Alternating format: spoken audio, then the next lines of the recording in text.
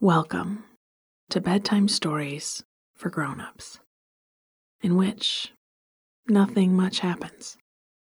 You feel good, and then you fall asleep. I'm Catherine Nicolai. I write and read all the stories you hear on Nothing Much Happens, with audio engineering by Bob Wittersheim. Bob and I are sending you a re-release of an episode today because I'm just getting over a cold that has been really rough on my voice. I may sound okay now, but after a minute or so, I get really creaky, and I'm afraid that I'll wake you up. And I want to say that this may happen from time to time.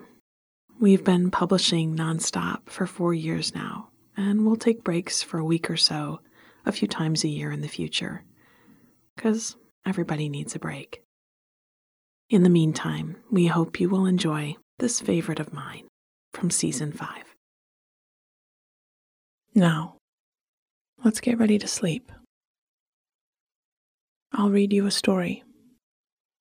It's a place to rest your mind, like an upturned leaf resting on the surface of a river.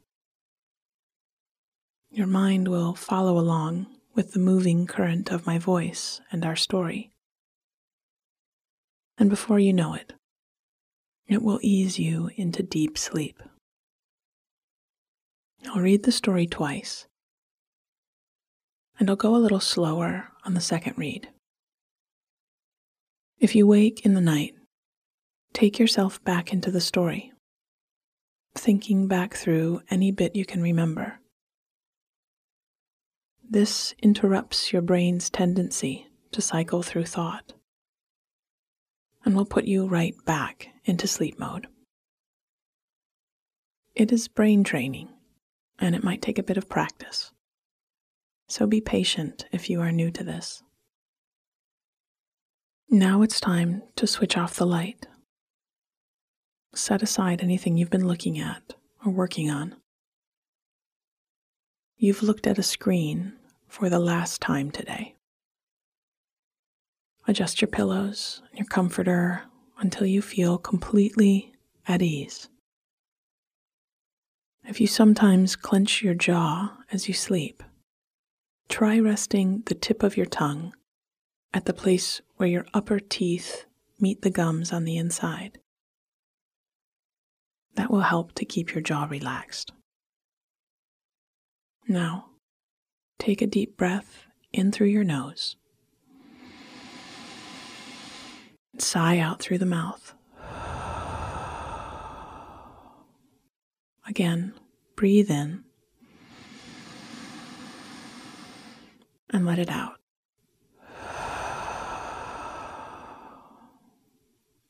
Good. Our story tonight is called The Front Door and the Back Door. And it's a story about a bit of spring cleaning inside and outside the house. It's also about butterflies drawn in chalk on the sidewalk. A message arriving at just the right moment. And seedlings waiting for their chance to grow. The front door and the back door. The air was fresh and the day was sunny. The temperature had been sneaking up a few degrees at a time for the last week or so. And finally, today, there was a real warmth in the air. I started inside by drawing aside curtains and opening windows. I stood at the kitchen sink, washing up after tea and oatmeal, and smiling at the feel of the fresh air circling around me. Through the window, I could hear the movements of birds and squirrels, and beyond them a soft spring wind coming to dry up mud puddles. I could hear a lawnmower in the next block over, being coaxed to life, and my neighbor's dog barking through the fence. I dried my cup and bowl and put them back on their shelf. Often I'd have turned on music or a radio show to follow me through my chores. But it was nice to do my work with nothing but the sounds from outside keeping me company. I hung the dish towel from its hook beside the sink and moved into the living room, opening more windows as I went. There was a jumble of books and blankets spread over the sofa. And as I folded and tidied, I stopped to read a few lines from one of the books. It was a book about Zen, with a few poems and meditations. The page I opened to just said, "Open the front door and open the back door. Let thoughts move through.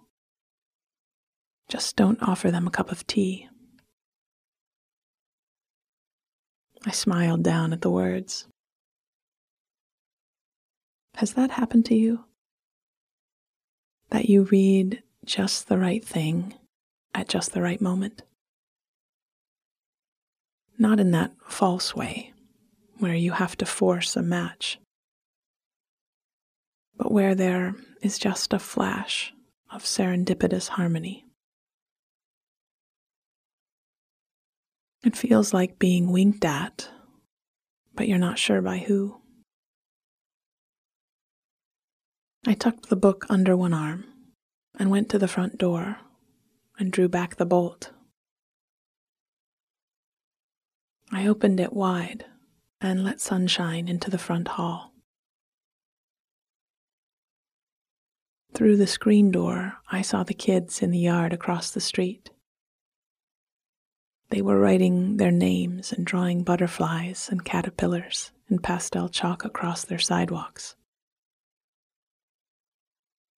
I went straight to the back door, a sliding glass door that gave out to the back patio, and opened it as wide as it would go. Dried hydrangea blooms from last year were shifting in the breeze. I felt like I could practically see the grass growing. I read the line in the book again and dog-eared the page before closing it up and sliding it back onto its shelf. With the dust cloth in hand, I worked my way around the room, shining up the tops of tables and the faces and picture frames. In the front hall, beside the open door, I stepped into my shoes and took the dust cloth out to shake over the edge of the front porch. My neighbors' doors were open too, and I thought a bit more about the line in the book. I shook the dust cloth and watched the particles catching in the sunlight as they fell. I went back inside to drop the cloth in the laundry basket and wash my hands. Some people, I thought, have their front door closed. Nothing gets in. They feel unreachable. And some people have their front door open, but the back door is closed. Everything gets in and nothing gets out. Letting things come and go. Thoughts rise up and move on without pouring them a cup of tea, without clinging or ruminating. It was a tricky skill, and one I guessed we could all use some practice with. I thought of people I knew who had doors closed and reminded myself that it's always easier to see these things in others, and that likely we were all both types of people many times every day. All we could do was try to open the places that had been shut, to turn on the lights once we'd realized they were spent. To let things come and let them go. With the house in order, I was eager to get out into the yard. There were hours left on this sunny day, so I rummaged in the garage until I found my gardening gloves and started to work my way through the beds. I hadn't cut much back in the autumn as the falling leaves and drying stalks of plants gave shelter to the little creatures that shared the garden. And because I'd read that pruning stimulates growth. Tell me about it, I thought. And spring was a better time for that. So now there was quite a bit to clear. Those dried hydrangea blossoms, and last year's broad, pale hosta leaves, and twigs and pine needles.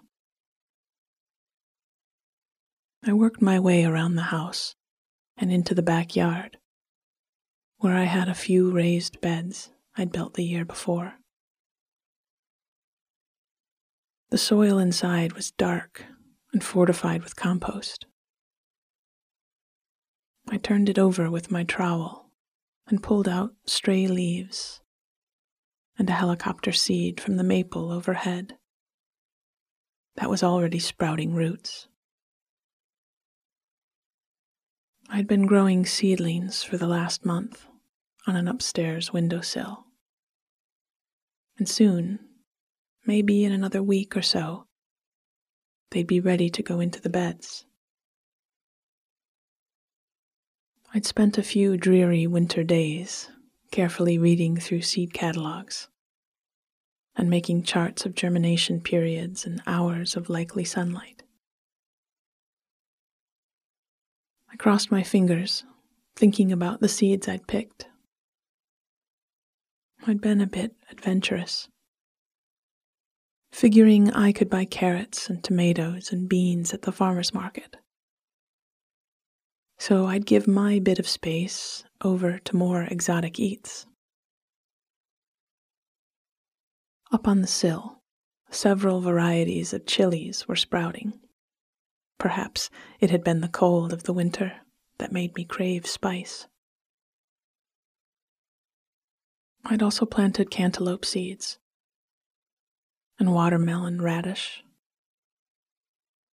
and tiger nuts and mouse melons because why not? I thought the planting could be a way for me to practice keeping my doors open and my tea to myself. I'd do my work, then step back, and let whatever happened next happen. The front door and the back door. The air was fresh, and the day was sunny. The temperature had been sneaking up a few degrees at a time for the last week or so. And finally, today, there was a real warmth in the air. I started inside by drawing aside curtains and opening windows. I stood at the kitchen sink, washing up after tea and oatmeal, and smiling at the feel of the fresh air circling around me. Through the window, I could hear the movement of birds and squirrels, and beyond them, a soft spring wind coming to dry up mud puddles. I could hear a lawnmower in the next block over being coaxed to life, and my neighbor's dog barking through the fence. I dried my cup and bowl and put them back on their shelf. Often, I'd have turned on music or a radio show to follow me through my chores. But it was so nice to do my work with nothing but the sounds from outside, keeping me company. I hung the dish towel from its hook beside the sink and moved into the living room, opening more windows as I went. There was a jumble of books and blankets spread over the sofa. And as I folded and tidied, I stopped to read a few lines from one of the books. It was a book about Zen, with a few poems and meditations. The page I opened to just said, "Open the front door and open the back door. Let thoughts move through. Just don't offer them a cup of tea." I smiled down at the words. Has that happened to you?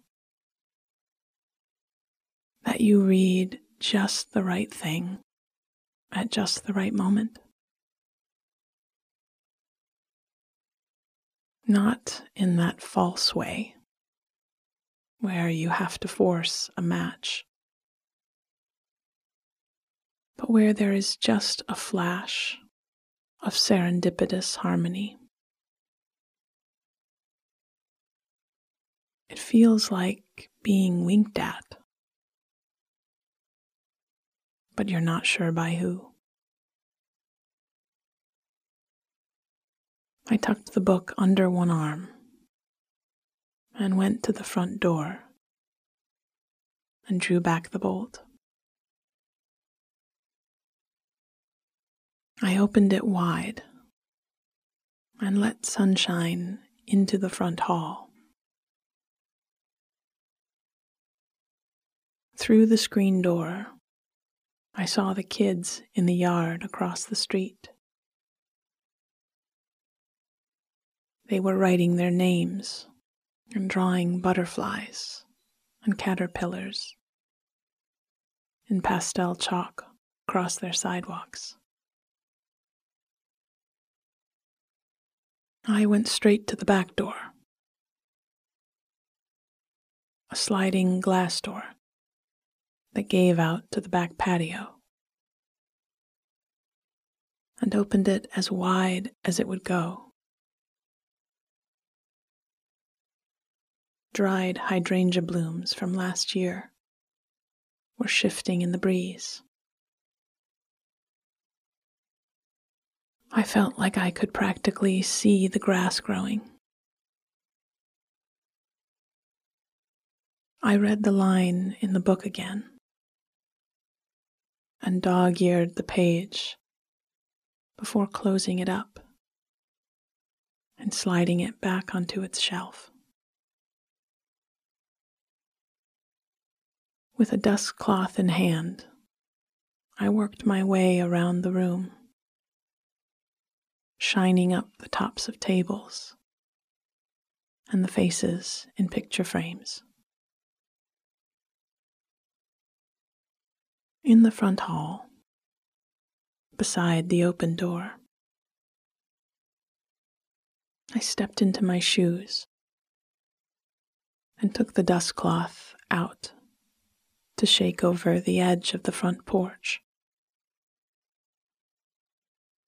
My neighbors' doors were open too, and I thought a bit more about the line in the book. I shook the dust cloth and watched the particles catching in the sunlight as they fell. I went back inside to drop the cloth in the laundry basket and wash my hands. Some people, I thought, have their front door closed. Nothing gets in. They feel unreachable. And some people have their front door open, but the back door is closed. Everything gets in, and nothing gets out. Letting things come and go. Thoughts rise up and move on. Without pouring them a cup of tea. Without clinging or ruminating. It was a tricky skill, and one I guessed we could all use some practice with. I thought of people I knew who had doors closed, and reminded myself that it's always easier to see these things in others, and that likely we were all both types of people many times every day. All we could do was to open up the places that had been shut, to turn on the lights once we'd realized they were spent, to let things come and let them go. With the house in order, I was eager to get out into the yard. There were hours left on this sunny day, so I rummaged in the garage until I found my gardening gloves and started to work my way through the beds. I hadn't cut much back in the autumn, as the falling leaves and drying stalks of plants gave shelter to the little creatures that shared the garden. And because I'd read that pruning stimulates growth. Tell me about it, I'd thought. And spring was a better time for that. So now there was quite a bit to clear. Those dried hydrangea blossoms, and last year's broad, pale hosta leaves, and twigs, and pine needles. I worked my way around the house and into the backyard, where I had a few raised beds I'd built the year before. The soil inside was dark and fortified with compost. I turned it over with my trowel and pulled out stray leaves and a helicopter seed from the maple overhead that was already sprouting roots. I'd been growing seedlings for the last month on an upstairs windowsill. And soon, maybe in another week or so, they'd be ready to go into the beds. I'd spent a few dreary winter days carefully reading through seed catalogs and making charts of germination periods and hours of likely sunlight. I crossed my fingers, thinking about the seeds I'd picked out. I'd been a bit adventurous, figuring I could buy carrots and tomatoes and beans at the farmer's market.